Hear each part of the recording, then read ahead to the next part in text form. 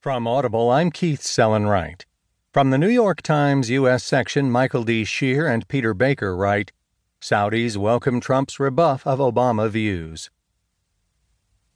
With trumpets blaring, cannons booming, and fighter jets streaking overhead trailed by red, white, and blue contrails, President Donald Trump arrived in the scorching heat of the Arabian Desert Saturday, hoping to realign the politics and diplomacy of the Middle East by forcefully reasserting U.S. support.